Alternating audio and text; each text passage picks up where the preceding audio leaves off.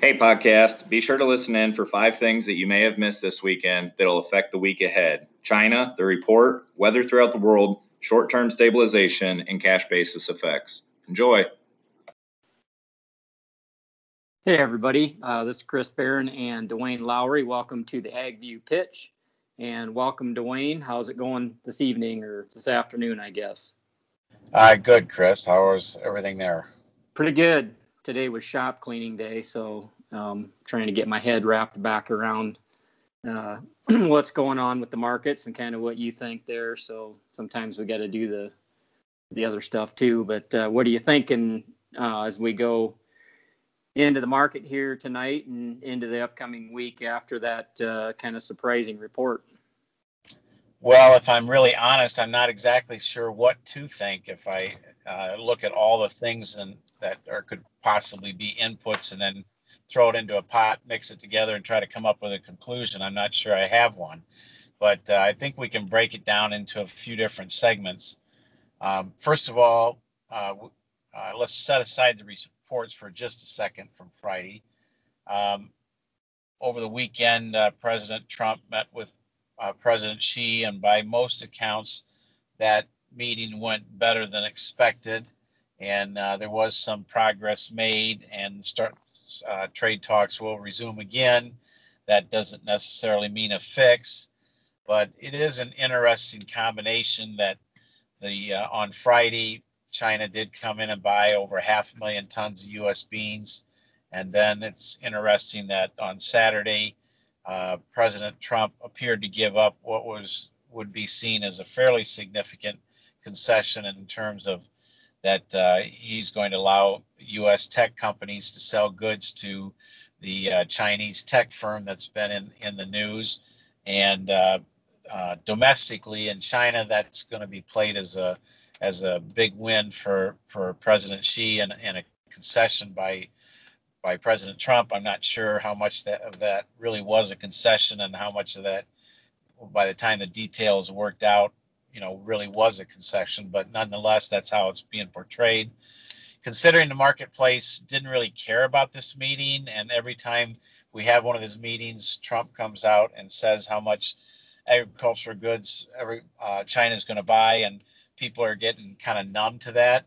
But I do think it is possible that this might be the time that proves to be correct. So I think that's kind of a supportive item tonight, and I think it's probably something that, if it's true, we'll see signs of that here during the next several days. And I guess I'm somewhat optimistic that we'll see that. That would be a pleasant surprise if we do get that. Let's get some business out of that. As far as the weather is concerned, I find it difficult to know how to react to weather.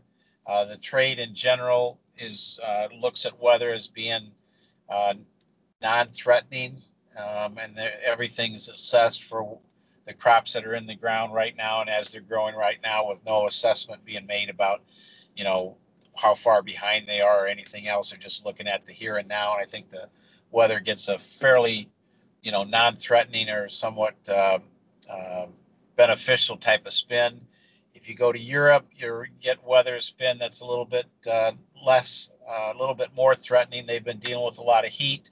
Some of the temperatures are going to ease back, but they still have expanding moisture, dryness stress areas. That's true for the former Soviet Union and as well. So globally, I'd say weather is maybe a little bit supportive. And then you go back to the reports.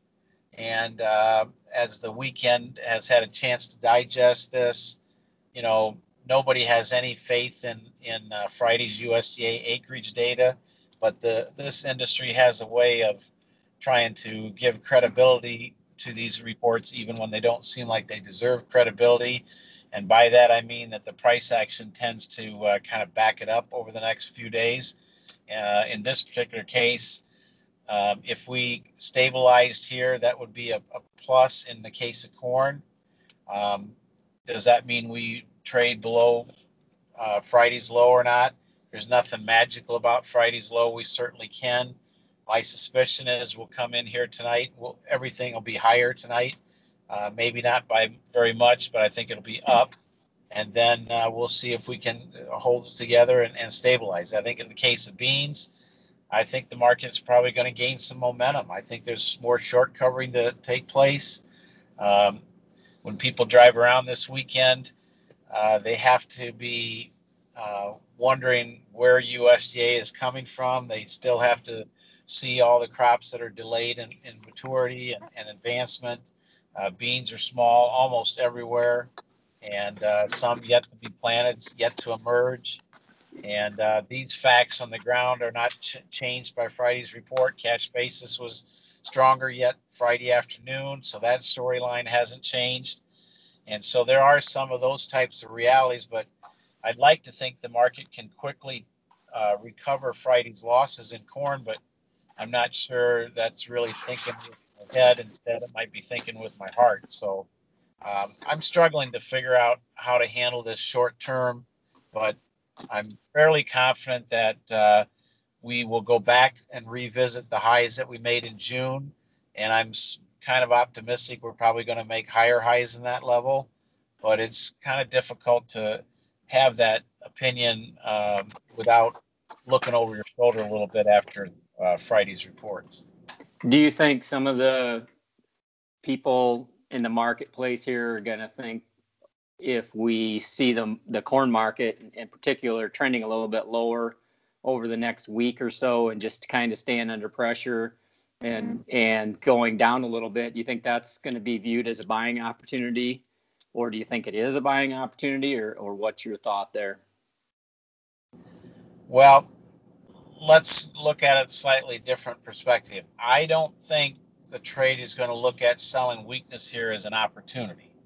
Now, as far as whether weakness is a buying opportunity, it might be, but nobody's going to feel real confident or comfortable with that until a few days pass. Because like I've said before, we trade money, and everybody knows that Friday's price action caught corn longs by surprise. And, we might have a little bit of liquidation to go through. But even after Friday's sell-off, unless you were a buyer just in the last couple of weeks, if you were a buyer from any time before that, you're probably still not anywhere close back to your entry point. But there's always, recent buyers that the market has to digest, and that's what we're going to deal with. So I think weakness is probably a buying opportunity, but people are going to give respect to the price action from Friday, even if they don't particularly agree with the report. So people won't have confidence in stepping up there and buying that thing until we get maybe a few days down the road. Gotcha. Any other comments as we move into this week that you can think of? We can keep this one kind of short, but until we learn a little bit more here Monday as we go into the week. But any other final comments? Friday after the report in the podcast, I mentioned that one of the main things I was looking at was to see how cash basis performed, and if it didn't suddenly show signs of weakness, then the marketplace was telling you they really didn't have a lot of confidence in what USDA said. And Friday afternoon, cash basis tone was firmer in the East and strengthened some additional. So that's one day's vote. We'll see how it is over the next few days. But I think that, it's going to be very interesting to see whether China does step in here and buy something. If they do, I think that suddenly gives credibility to the idea that markets don't have a lot of downside room to go here. And so we'll see if that happens. If the corn market's going to weaken based on liquidation pressures, it's going to happen, before we go into the July 4th break. If we're not able to put much weakness down in before that time frame, it's hard for me to believe that we're going to get much of a break here until we get a better handle on what USDA is really telling us about the acreage story and about the prevent plant. So in a lot of ways, we're going to be out here, trying to figure out what's going on and have a lot of uncertainty for all the way into the August 12th crop report. And it's just not good enough in this business to look at what we think we know to be reality on the ground. We have to look over our shoulder at what USDA says, even if we don't agree with it. And we also have to respect price action, and price action Friday was not good. And it's important that this price action stabilize, rather quickly and avoids building any downside momentum. I think it will stabilize, but right now it's just thinking that it will stabilize. It's important to see 2 or 3 days from now, did we actually stabilize? And that's what's going to be important. You bet.